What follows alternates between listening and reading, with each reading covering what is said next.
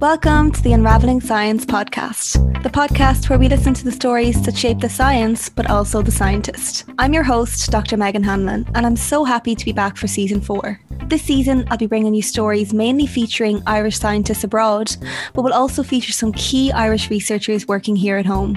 We have such a diverse season to look forward to, from ecology to physics, paleontology to neuroscience, and so much more.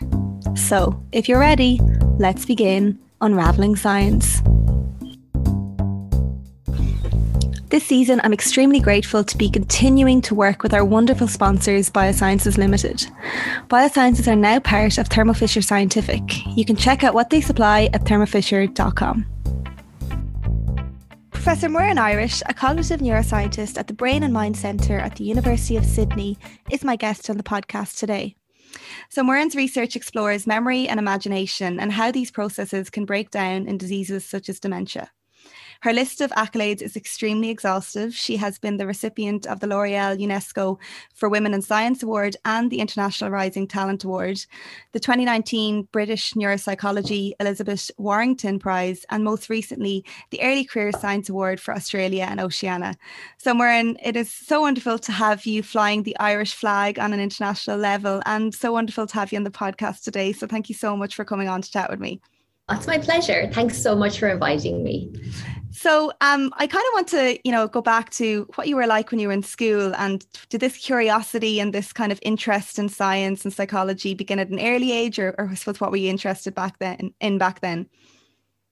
Yeah, I think so. Looking back, probably if you asked my parents to describe me, they would probably say I was like a perfectionist from a very early age. So I just wanted to do really, really well. And it didn't really matter what the task was. I would kind of just put my mind to it and just work away at it. And my dad always tells this story about me trying to master this kind of like pogo stick kind of thing, and that I kept falling off, and he, like himself and my mum, were watching me, and I kept grazing my knees and scraping myself and cutting myself into pieces, and they were like, when is she going to stop? And I didn't. So I have this sort of I have this determination basically, where I don't know. Even my child, Fiona, always says, "Mummy never gives up." So I think that was kind of like my trait throughout school. I genuinely was just interested, I think, in everything. Like I never knew what I wanted to be when I grew up. So I wasn't one of these kids that had this clear idea of a career. And so I was just interested in pretty much everything. I really liked geography. I loved languages. Yeah, I was good at maths. So I kind of had everything very broad. Even when I went into secondary school, I just had, I chose my subjects quite broadly, and did a language, did science, and then did like accounting or something. So I kept it really, really broad. And I honestly did not know what to do when it came to picking a course or going to university. Initially, I had all the kind of usual suspects like medicine, law. And I remember having a very sort of candid conversation with my mother, and she was like, if you get medicine, and you probably will get the points to get medicine, you're going to have to, touch people and dress wounds and, be exposed to blood and gore. And she was like, do you really want to do that? And I was like, no. And so when the change of mind came around, I thought I'll go psychology, because I really am interested in how people tick. And it felt like I could still combine a bit of the biology that I was interested in with more of that, the humanities side as well. So that's kind of how I really didn't have a plan, and didn't for a long time, actually, as will probably become apparent through this conversation. And so you grew up in Wexford, is that right? Yeah. I read somewhere where you said, your house was filled with books and things like that. So did that spark your interest as well? Yeah. So both of my parents, both of them were secondary school teachers. So my mom taught science and biology. So I think it was that idea that I'd see these diagrams or these kind of science books would be lying around, or she'd be, and there'd be like chemical equations and, or aspects of physics or something in there. So it was just part of the background. And then my dad is an artist. So he taught art and art history in secondary school.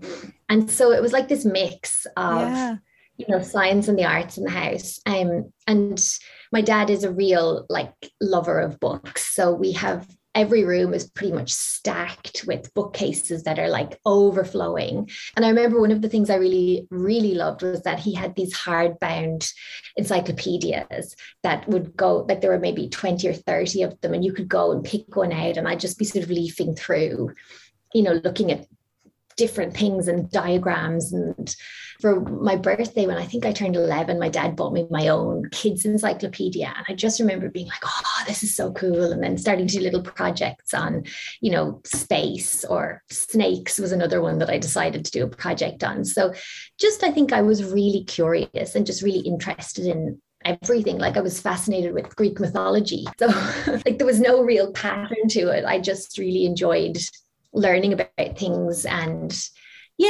going a bit deeper, I think, than just skimming the surface maybe like you would in school. I like to go a little bit further with understanding things. And I think the point that you made about the usual suspects of like medicine and law, and I think that's what happens sometimes when people are interested in a lot of different subjects and possibly will get the points, and they think then, well, if I'm going to get those points, well, I should be doing something like medicine, when it might not suit them at all.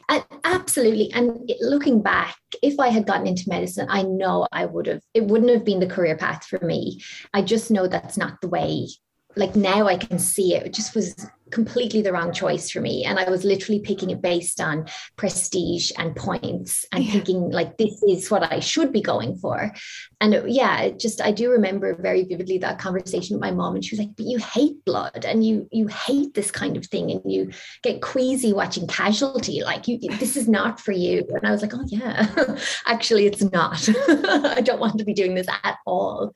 So, I think then psychology, I really fell into it. It was more, again, looking down that list and doing the change of mind form and kind of going, okay, well, I'll go psychology then. And I just put all the psychology courses down, which were very few at the time, and just thought, let's see what happens. So you ended up doing psychology in Trinity, and how was that experience? Yeah, I was only talking to someone about this the other day, that how when I first arrived at university, I was so naive. And I think, I was a little sort of country bumpkin, like up in the big city. And my brother was already in Trinity studying engineering. So I had someone I could kind of go to ask where to find things and, what should I be doing? Where's the library?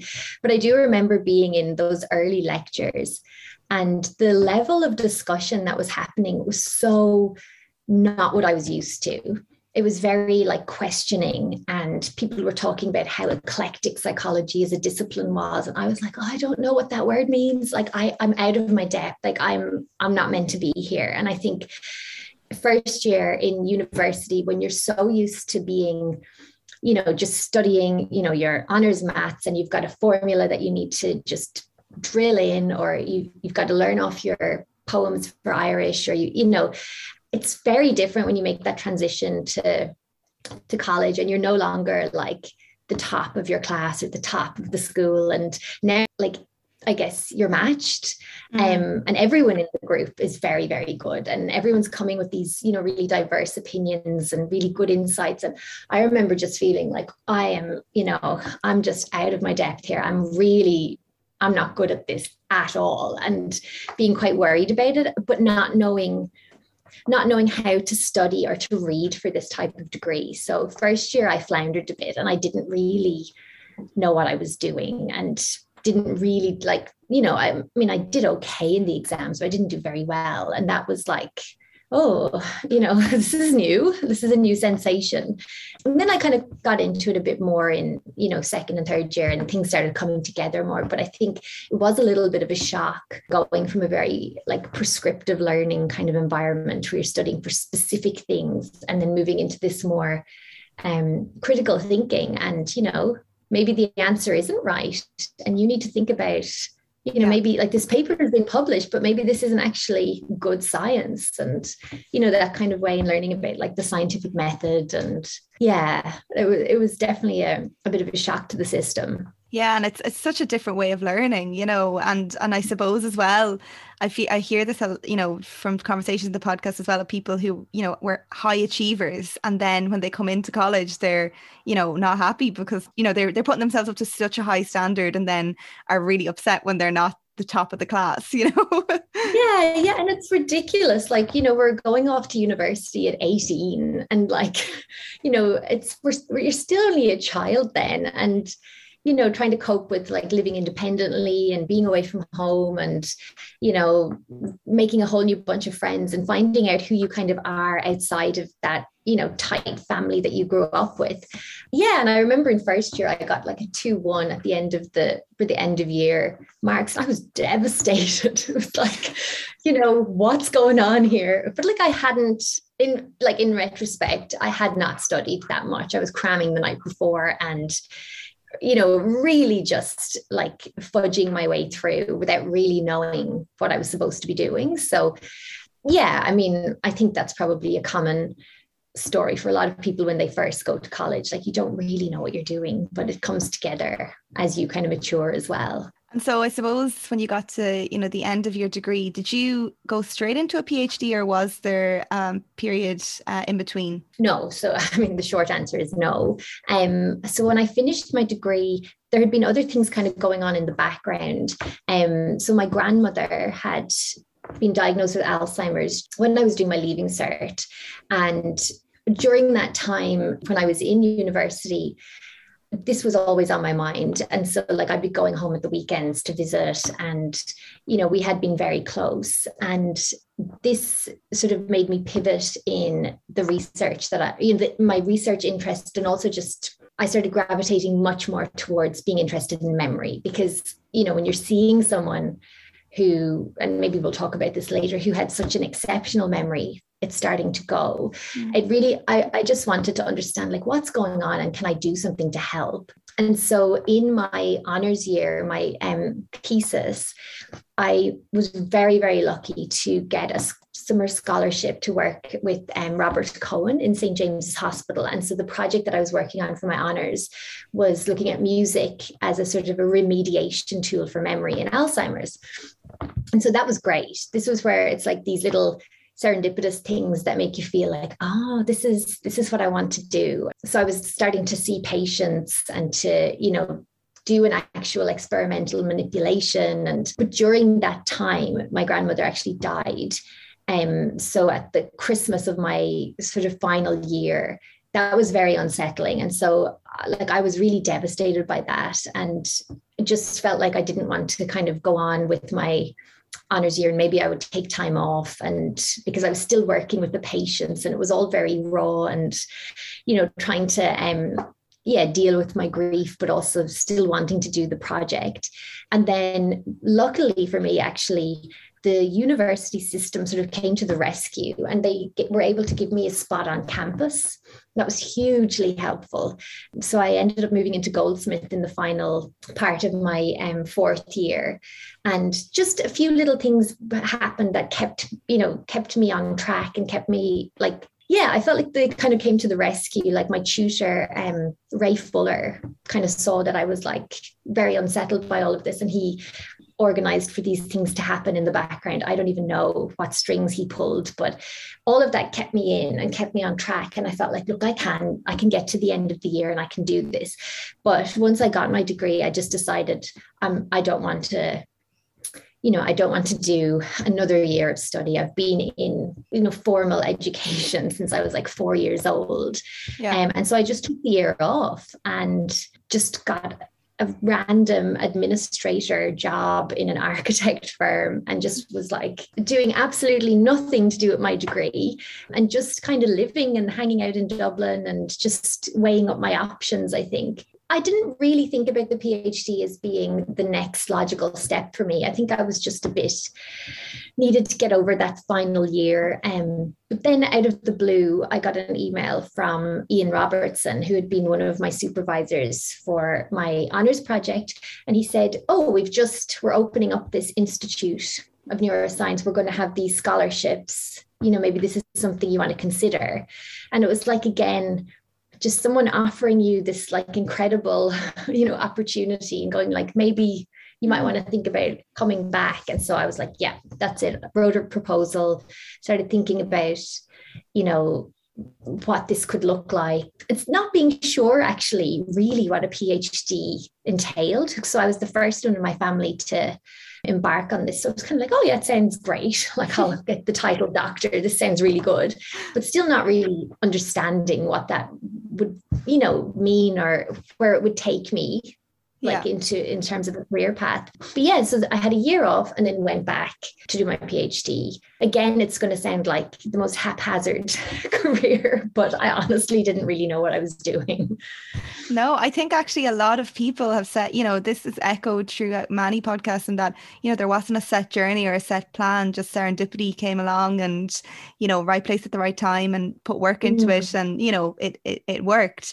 And I think that idea of the mentorship that you received is so important. And it's so, wonderful that they were looking out for you at such a young age. Yeah. And I think as well, this is something that I try to do now, is when opportunities come up that you do think of the people who would benefit from it. So, I mean, Ian didn't have to contact me with that. I'm sure he had other students or, people coming through his group, but just people who are holding that power, it makes such a difference how they dole it out. And I don't know what would have happened if I hadn't received that email and just decided to go for it. Because I don't think I had enough confidence to actively pursue and say, actually, I want to go and do a PhD.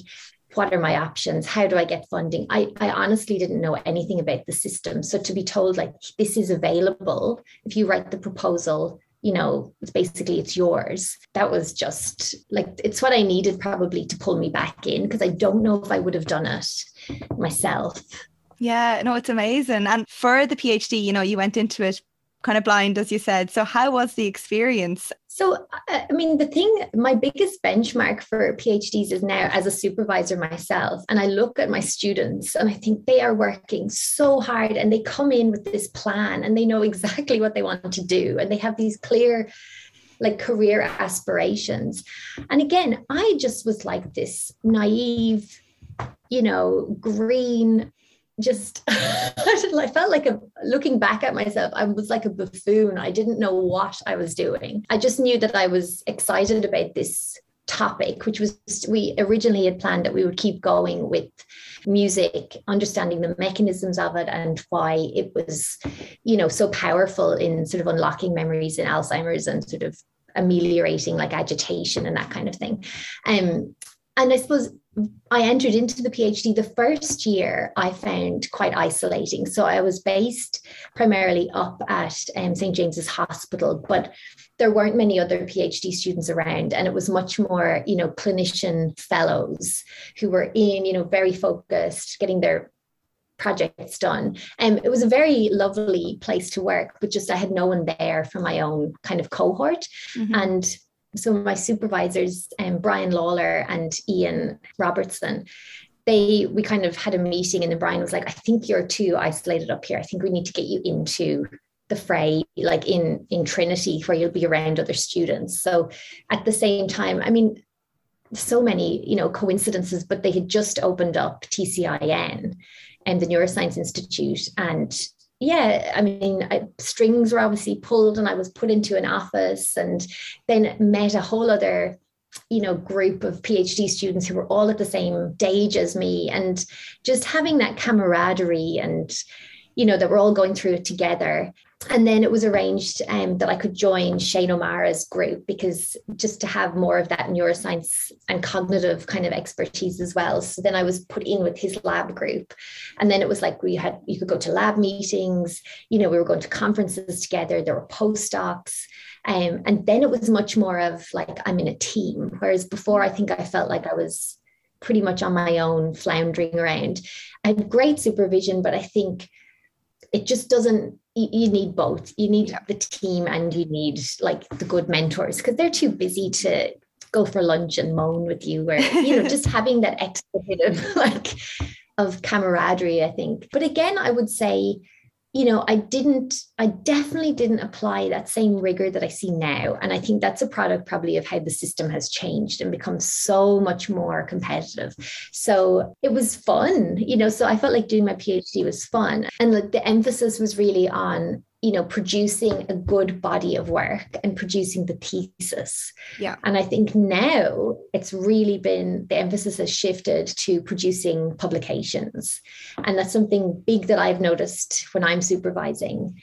So when I was a student, you could be deemed a very successful PhD student if you had presented posters at international meetings, if you had, obviously done this corpus of work that fit together with a golden thread linking everything through, defended against, hopefully an expert in your field, and come out with this product or this amazing body of work and new knowledge. And now suddenly that doesn't seem like it's enough. So now you're expected to come out with X number of publications, that you've given talks, that you've done lab visits, that you've be marketing yourself like from day one. Yeah, no, and I definitely agree with that there is nearly like a selling of yourself or marketing of yourself, at like an early stage now. But I suppose I'm wondering then, you moved to Australia where you're based now, and how did that come about? And then, we'll lead on to your research then, which I'm very excited to talk about. Yeah, at the end of my PhD, so I think I was sort of like, I'm still not sure, like, what do I want to do? Like, do I want to try and train and become like a clinical neuropsych, or do I want to stay in research? And at the same time, I had met my now husband, who is from New Zealand, and he was postdocing in TCIN, and he kept saying like, oh, I'd love to show you the Southern Hemisphere. Like, we'll have to go exploring and go traveling. And so that's basically what I did following my PhD. I worked for maybe, I think, 9 months in industry as a stats analyst. Okay. And then after that, we left in, I think it was October of 2008, and went around like Asia, China, Southeast Asia, like just did the traditional kind of gap year. Ended up in New Zealand and spent a few months there, and then came across to Melbourne, like on a 1-year working holiday visa. And it was basically, that was it. It was just, we're here, we're going to just do the classic, like 1 year, get jobs and see what happens. And at the same time, 2008, the market had fallen, the global financial crisis had happened. And my parents were like, everyone is leaving Ireland. You need to get a visa because everyone's going to be going out there, and you need to get yourself sorted. You can't come back because there's nothing here. It was like, oh my God. So then that kind of changed everything. And because I was on this limited kind of visa, the options for work were really like restricted. So I have this period on my CV where I basically was just working part-time jobs, and they were like research assistant kind of positions where I was just doing the testing or the data collection, that kind of thing, on very kind of random projects that weren't really directly related to what I was interested in originally. In hindsight, I can see that it was very beneficial for me because I got a lot of exposure to different clinical populations. Like, I was working on a study that was looking at the effects of ECT on memory function in, treatment-resistant depression. But at the time, I had this thing of like, I've really messed this up. How am I going to get back in? Like, I'm out 2 years now. Like, what am I doing? And so at the weekends, I was trying to, write papers from my PhD to try and get back in. And I hadn't a clue about the Australian system. It's really, really competitive. It's like super competitive. Like, the PhDs are coming out with papers upon paper upon papers. And so again, I think I was starting to sort of look around to see, well, what's out there? Like, are there positions? And I started contacting labs in Queensland, Sydney, and Melbourne, just putting feelers out, which for me, it was very uncomfortable. It's kind of like, hi, I'm really interested in your work. This is my CV. It's terrible. I've got no paper. I've got like 2 papers, maybe. If anything comes up, could you keep me in mind? And I sent off, and people were really good. They all got back to me and was like, oh, that's great. I'll keep you in mind. Within, I'd say, 2 hours of me emailing John Hodges, who is formerly of Cambridge and had moved and established a research team in Sydney. He replied back and went, "Oh, dear Muireann, thank you for your CV. This looks great. We've just advertised for a postdoc looking at memory function in frontotemporal dementia. Would you like to come and interview for the position?" And I was just like, this is it. I have to get this job. That was kind of the start of it. So I flew up, interviewed, thought I had messed it all up. I had to give a talk, and walked out of there going, I'm never going to see these guys again. Like, that was terrible. And then they contacted me to offer me the job. And so we moved up the following year, and that's where I've been ever since. So, wow. Yeah, just the universe keeps throwing me these bones. You have to take them as well. Like, I think I'm just very, very lucky that I contacted that group when I did. And then I think I was lucky that it was the group that it was, because they obviously saw something in me. And when I did get hired for this position, it was for a specific grant through the Australian Research Council. So I was working on this study, and they sort of gave me leeway to start setting up my own stuff. So I ended up trying to do the two things in parallel, and then sort of like abandoned the original study and just launched this whole other area. And then my supervisors, John Hodges and Olivier Piguet, were like, "Oh yeah, let's go with this then. This is great." So I ended up being able to just do exactly what I wanted to do. And yeah, I've kind of built, I don't know, it just felt like this is right. This is absolutely what I want to do. And I just remember being so excited during those first few years, just because I was finding new things and watching my hypotheses sort of play out like in front of me in these interviews with patients, and just feeling like this is the best thing that's ever happened to me. I'm in this group where they get what I'm interested in, and they're letting me do it. And they've got all these resources, and they think I'm doing a good job. Like, this is, it just kind of fit my personality and where I had come from, and that I was getting, this mentorship as well, that was like, now we're going to get you to go for a fellowship, and like always kind of pushing me along to the next kind of stage. Yeah. Oh, it's amazing. And I think, the way you speak about that academic freedom is, I suppose, what drives us all, and that's why we're in the job with so many ups and downs and struggles, but it's to get that kind of, to reach that pinnacle of, I have academic freedom. Absolutely. And I think I appreciated it all the more because I had done those 2 stints out. Yeah. And so when you're working, like, I don't know, it just didn't suit me. So working in industry, it's great. And I can see why it's really attractive that you go in and you punch in your hours and you go home again. I hated it. Like, it just didn't suit me at all. I hated not having any creativity, any sort of input. It was like you're just following very prescribed lines for certain things. And so going in and then kind of being told in the new postdoc, yeah, you can, if you want, you can do your own thing here, and you can, set up a study if you like on something else. And so I started reading avidly, and, I couldn't even collect the data fast enough. I was like driving around to visit patients and do home visits to get the data more quickly. And then being told, oh, well, we've got all these scans, so if you want to learn your imaging, you can do that too. And it's like, you're letting me, like, it was so different to what, the other option of being in industry was. This was like, yeah, we'll help you do that. What else do you want to do? Do you want to go to this meeting? Yeah, okay, we'll find some funding and we'll help you do that. And it was just like, things were really hard before. And now I feel like I've just landed in, the promised land. And, so I try to, looking back now, I try to do that with my group. It's like, you need to be doing a research topic that really lights you up and that you're interested in, because this is setting you on the path for your academic journey. And if you're starting now and you're already sort of, ambivalent about the topic, it's not going to go well. Absolutely.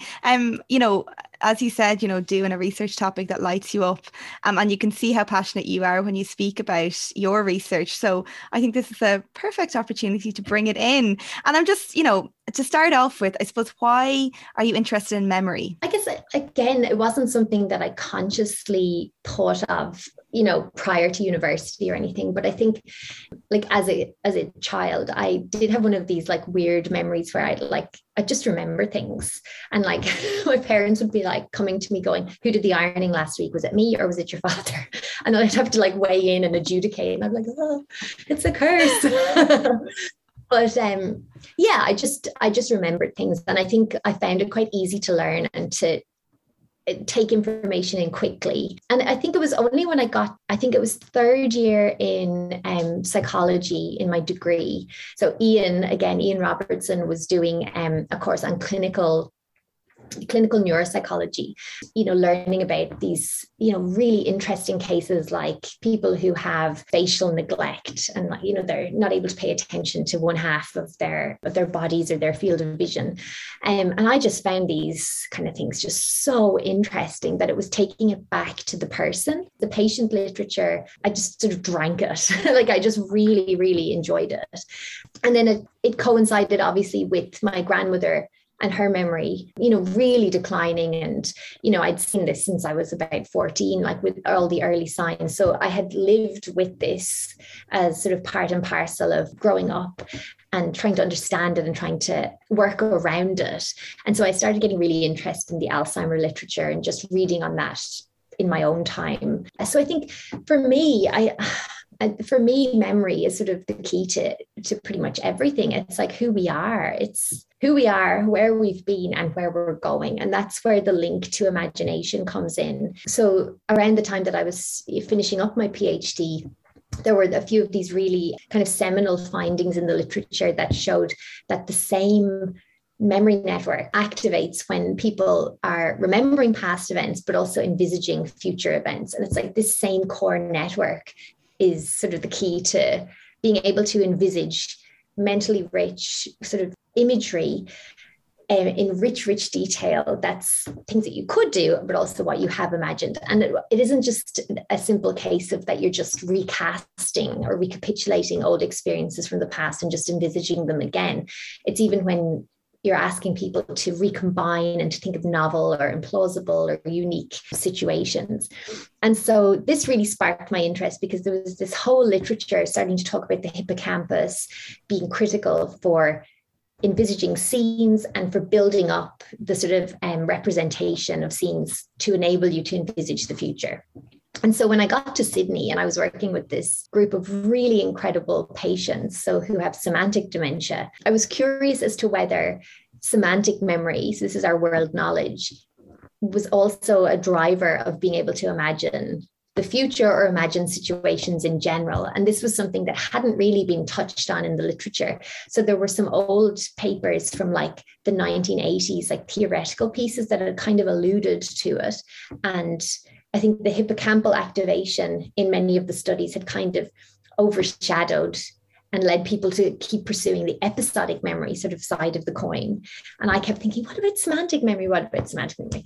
So working with these patients who have a loss of semantic memory, but intact episodic memory, sort of let me chip away. And we found these really lovely, like double dissociations where they were good at recent episodic memory, but poor at future thinking. And yeah, it was just so interesting in that it wasn't related to hippocampal atrophy. It was actually related to temporal lobe atrophy, which would implicate, again, the semantic memory system. So that was like, watching these patients, remembering the past in good detail. And then I'd ask them, okay, so what would you do next year? And the whole sort of endeavor falling apart. It's just so like, it was sort of the stuff of goosebumps where you're going, oh my God, I'm onto something here. Like, this is amazing. And trying to like keep my poker face while I'd keep going with the assessment. And then I'd be frantically scoring up all the interviews and transcribing them like in my spare time, and then pairing it with learning the imaging. And yeah, so we had this really great paper that we put out. And I will say to the people listening, it takes a while for your ideas to catch on, and people are only really sitting up and taking notice now of the episodic semantic interactions almost 10 years after we first published that paper. Yeah, it's only starting to come around now. And at the time I was getting a bit like, oh, why is nobody citing this? This is so interesting. But yeah, you have to play the long game as well and realize like that it takes a while for these ideas to take hold as well. And I suppose, we want to get into the whole area of dementia. So for people listening who may not be aware, I think I heard you speak about dementia is more of an umbrella term and there's many different forms. And I suppose your findings are only in one particular form. Yeah, so I think just to clarify, so the group that I work with, we specialize in younger onset dementia. So this is dementia that strikes under the age of 65. And so a lot of our participants are actually in their sort of late 40s, mid 50s. And that's quite characteristic of these syndromes that we're working with. But it's interesting that in the studies that we've conducted looking at future thinking, irrespective of the condition that we're looking at it in. So we've done studies now in Alzheimer's disease, in frontotemporal dementia, in semantic dementia. We've even started piloting some work in Huntington's disease, and we've submitted a study on Korsakoff's. It seems to be like a universal symptom that there's a really marked inability to envisage yourself in rich detail in the future. And so we're actually wondering if this might be a very early sort of feature of dementia, that it's the prospective aspect of memory that might be compromised years in advance before we start seeing the really sort of florid memory and visuospatial kind of impairments. And obviously that has huge implications for so many aspects of our lives, because we really are like this prospective species. Like we're always thinking ahead, and it's really essential to our well-being and our everyday functioning. If you're not thinking one step ahead every time, it's like really dangerous, in traffic and medication, even financial planning. It's all interlinked. So there's huge functional kind of ramifications for not being able to actually think of consequences or think about yourself days ahead, weeks ahead, and then much further ahead in time. I think that's so interesting, the thought, because I think when people think of dementia,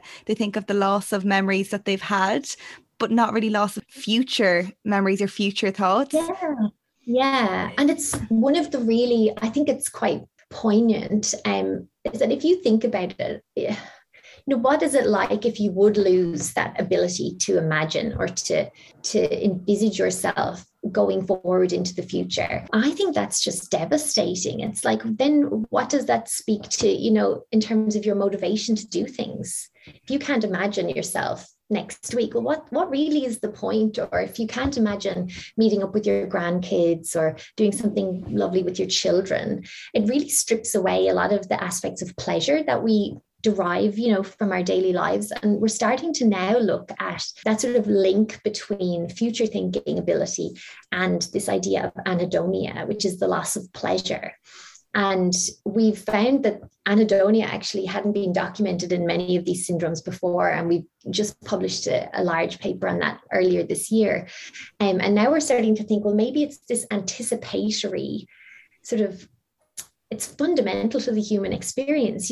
Why else would we do things otherwise, unless we're expecting to get some kind of reward from it or some kind of positive benefit? And so I really think there's a link there between losing that ability to envisage and to think about things in the future and to anticipate or to derive that anticipatory pleasure from it, and the sense of, apathy and loss of motivation and anhedonia that we actually are starting to see across these syndromes. And the other thing I think that's really sort of makes me feel really actually sad and has implications for care is we did a study about 2 years ago looking at mind wandering and daydreaming in frontotemporal dementia. And we found that actually our patients were unable to take themselves away from stimuli that we presented in front of them to daydream or to envisage, alternative kind of scenarios. So we have this really boring task where there's really nothing to do but look at the screen and various stimuli. And a healthy older adult will go, okay, so it's a blue square. And then after you watch it for like a minute, you're like, oh, blue square. And your mind will start to go blue waves, the ocean, or I need to pick up something from the shops on my way home. How long is this experiment going to take? I must call my aunt, this kind of thing. And we found that our participants with frontotemporal dementia were just tethered and stuck to those stimuli. So for me, that raises really big sort of issues about bringing the environment and bringing stimulation to the person, because there's something about the spontaneous generation of alternatives that our patients are not able to do. They're not able to endogenously generate this. And you can't just expect then a patient in care to be able to think, oh, I want to listen to some music. It's that ability to generate seems to be compromised. And that doesn't mean that they can't derive pleasure if you brought the experience to them. It just means the initiation is not there to be able to generate those ideas. So it's making us rethink how we deliver care and how we sort of plan activities for the individual. Because if you can't take yourself away from the current moment and you're stuck, tethered to your immediate environment, you want to make sure that environment is as pleasant and as stimulating as possible. So yeah, it's been really interesting for us to kind of discuss our findings with like carers and participants with dementia to understand what it's like for them. And we're doing a lot more in terms of sort of presenting our work now to people with lived experience to try and understand, like, how can we take these findings and start doing something, making a difference really, you know, in the lives of people who are living with dementia. Another huge piece of work that you published was on the loss of empathy in dementia patients. And I suppose speak to me about that and I suppose what that means for that person. Yeah, so this is another one of these really interesting studies, but then there's a human side to it when you think about what that means in terms of relationships and people who are affected. So again, in this patient group of frontotemporal dementia, so we know that the locus of the pathology and the locus of atrophy is in the frontal lobes and kind of the frontoinsular cortices. And these regions are really, really highly connected with like the limbic areas of the brain that are so important for emotion, and also for like prefrontal regions that are implicated in kind of detecting changes or salient events in the environment. So we were interested to explore the neural basis of loss of empathy in frontotemporal dementia. And so we had our patients and our carers rate their ability to, you know, empathize using a very standard and validated questionnaire. And we asked the carers to rate the individuals sort of pre-morbid, so prior to the onset of their dementia syndromes or symptoms, their ability to empathize. And we found there was a really big difference in terms of before and present. And that difference correlated with changes in the sort of the intimacy or the strength of the bond between the carer and the patient. And it also correlated with the level of stress that the carer was experiencing or the burden that they were experiencing. But then we took neuroimaging as well. So we were looking at structural neuroimaging, and we found that actually these changes in empathy were very much related to frontoinsular regions in the brain. And yeah, I think just working on this study, for me, I love finding, you know, associations that make sense in terms of like the neurobiology. But what struck me was that we're talking about, you know, an inability to show another person that you understand them and actually that you care. This is the thing that got me with the patients and the carers. It's like there is an organic reason why the individual with frontotemporal dementia can't show this, but it's very difficult for the family members to go, oh, I don't feel like he cares about me anymore, or I'm crying, but he doesn't seem to notice or doesn't seem to understand. And I think it's that sort of, it can lead to this, you know, real estrangement between formerly really close family members. And it can seem like there's a change of personality as well that can really impact the way, you know, the dynamic between different family members or the spouse. So, you know, I do try in our research to always bring it back to what these changes mean. So I love understanding the brain and I love understanding brain behavior relationships, but there are people on the end of those, you know, behaviors. And I always try to take it back and put it into context about what is it like if you cannot experience or show that you can feel empathy towards somebody else. And then on the other side, how could we make it maybe easier for, you know, the family members or the carers to understand these changes as an organic reason? You know, it's an actual physical thing that has changed in the brain. Does that help you to to understand and to maybe cope with some of these changes? And can we find a way to maybe, offer some educational or management strategies to help the carer? So yeah, it's complicated, but it's so fascinating as well. Yeah, absolutely. And I think maybe it might offer some comfort that it's not their fault. This is linked to a destruction of some part of their brain, might offer some solace. Yeah, I think so. I think it's easier to reconcile, I think, when you know that there's a physical reason, and when you can show and say this part of the brain that actually facilitates or supports that ability. There's so much atrophy there. And it's not that the individual is making a choice to not care about you. It's actually the circuits that regulate that behavior are actually damaged.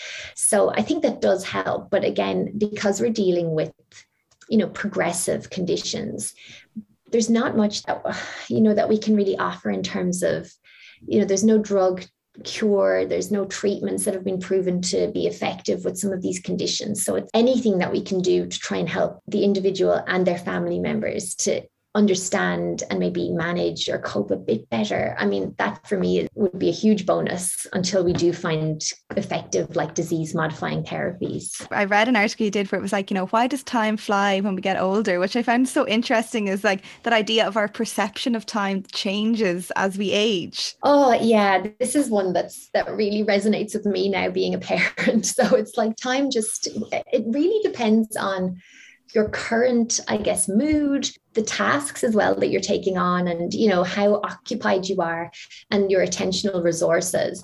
And, there's all different theories as to why this might change as you get older, but some of them say it's proportional to how much time you've spent on the earth versus how much time is left, and how little kids feel like Christmas is an age away, but you think it's, because you're the adult who has to prepare for Christmas, you're like, oh, the days are just whizzing past. There are some interesting ones where they discuss, that it's being busy and being, that there's so many concerns now that we don't have the actual attentional resources to stop and pause. It's we're bombarded with all this information. We're constantly hearing news updates. It's we're processing all the time, trying to work, if you're on a commute on a train, you're trying to work there. You're not just sitting and enjoying the scenery anymore. Yeah. And it could be just a function of busyness. But one of my students actually has been doing some studies looking at time perception in aging and dementia. And we do actually see subtle sort of shifts in terms of, overestimating and underestimating using different durations. So it seems that there are some detectable changes. It's just we don't fully understand, I guess, what the functional significance of those changes are. Does it make a difference if you feel that time is going faster in terms of your well-being or your capacity to function well in everyday situations? So that's something that we're going to start exploring now. Once things are back running again. It's so interesting. Yeah, no, I really enjoyed that article. I just thought it was so interesting to think of when we dread things as well, things seem to go slower too. I know you're a big advocate for women in STEM and, retention of women in science, and talk to me about that. Yeah. So again, this is something that I only started to really notice when I came back from maternity leave following the birth of my first child, Fionn, just how difficult it was to get going again, and that just how difficult it was even to ask for my funding to be paused, I ran into difficulty asking one of my funders to allow me to keep spending my money while I was on maternity leave, to keep a person employed to collect data. And that was seemed to be, ridiculous. You're supposed to be on maternity leave. Why would you be collecting data? It's once you've had a child, your priorities are supposed to completely switch, and then you can switch back. And that's not how it works. Yeah, I really wanted to make sure that my group was still ticking over and that I was still collecting my data, and that would make me be able to enjoy my maternity leave because I wouldn't be stressing about how my work was going. And even coming back, I felt that there was this, it's not meant in any malicious way, but people weren't as quick to maybe offer opportunities as they might have been pre. So it was more like, oh, you've got a lot on your plate, or Muireann's got a lot on her plate, don't bother her. And really I was going, no, I do bother me, because I actually need these opportunities to progress, and I can see how well-intended, decisions can actually really hamper women being able to regain that momentum. Mm-hmm. Yeah. So I think I just started becoming much more aware of it. My workday was totally truncated. And, when you go back to work, having had a child, they're sick, and they start daycare, they pick up everything. So you're in and out of work, you're home, they're sick, you go in, you try and do something, you get a call, you have to leave again, they've got a fever. And it's very disjointed, and you're working harder than you ever worked before, more productively, but it just feels like there's more obstacles to get to where you want to be. So yeah, I was very lucky actually in the year that I came back from maternity leave, that I was the recipient of one of the L'Oreal for Women in Science Australia and New Zealand awards. And that was huge for me in terms of just my confidence, because I really was feeling a bit sort of, oh, I don't know if I can do this. This is really hard. And having no family as well in Australia, like it just felt really difficult. And also feeling like I still want to do the best that I can for my job, but that means there might be a perception that I'm not totally dedicated to Fionn, and that's not the case either. And it was like feeling pulled, and that I was doing everything badly, that I'm not being as involved as I should be. I'm not making cookies for daycare, buying the cupcakes and wrapping them in tinfoil, bringing them down, this kind of thing. Yeah, and I think just winning that fellowship, it had a snowball effect. So it got me out speaking to high schools and to girls in high schools. And I remember we did this really big event at UNSW, and it was the Girls in Science Day. There were 300, high school girls who were asking, like, how do you have a career in science and, have a child? Like, I don't want to go into science because it's not compatible. And they were so aware of all the negativity, but like, I think they needed to see people that were actually making it work. And it really made me like, I don't know, just sad that already at the age of like 14 or something, these girls are saying, I don't want to do this because all I'm hearing is how difficult it is. And so I kind of thought, right, well, we need to get out there, and, we need to kind of show that we're just normal people. And I'm just fudging along. I've just happened to be in a career that I really love. And that's what helps me do a good job. So, don't select yourself out of something because you think it's too hard, because if you find the thing that you love, it actually becomes really easy. And then, so Superstars of STEM launched a few years later. And again, that was all about sort of promoting positive imagery, raising up the sort of parity of women and their representation in science in the media. And yeah, we were just kind of everywhere. We were on doing news, we were doing like school visits. I really love the school visits. I think that's so important. So I did a few of them where I was heavily pregnant and, the girls were like, oh my God, you're going to have a baby. And I'm like, yeah, you can, it's not rocket science. It's just brain science. It's fine. It's like, you can do this. I really like doing that kind of thing. I think just being able to show, like, demystify it a bit and go, look, I didn't have a clue. You guys are already way ahead of where I was at your age. Like, they're all doing these Olympiads and these massive competitions, and they're just this generation is just amazing.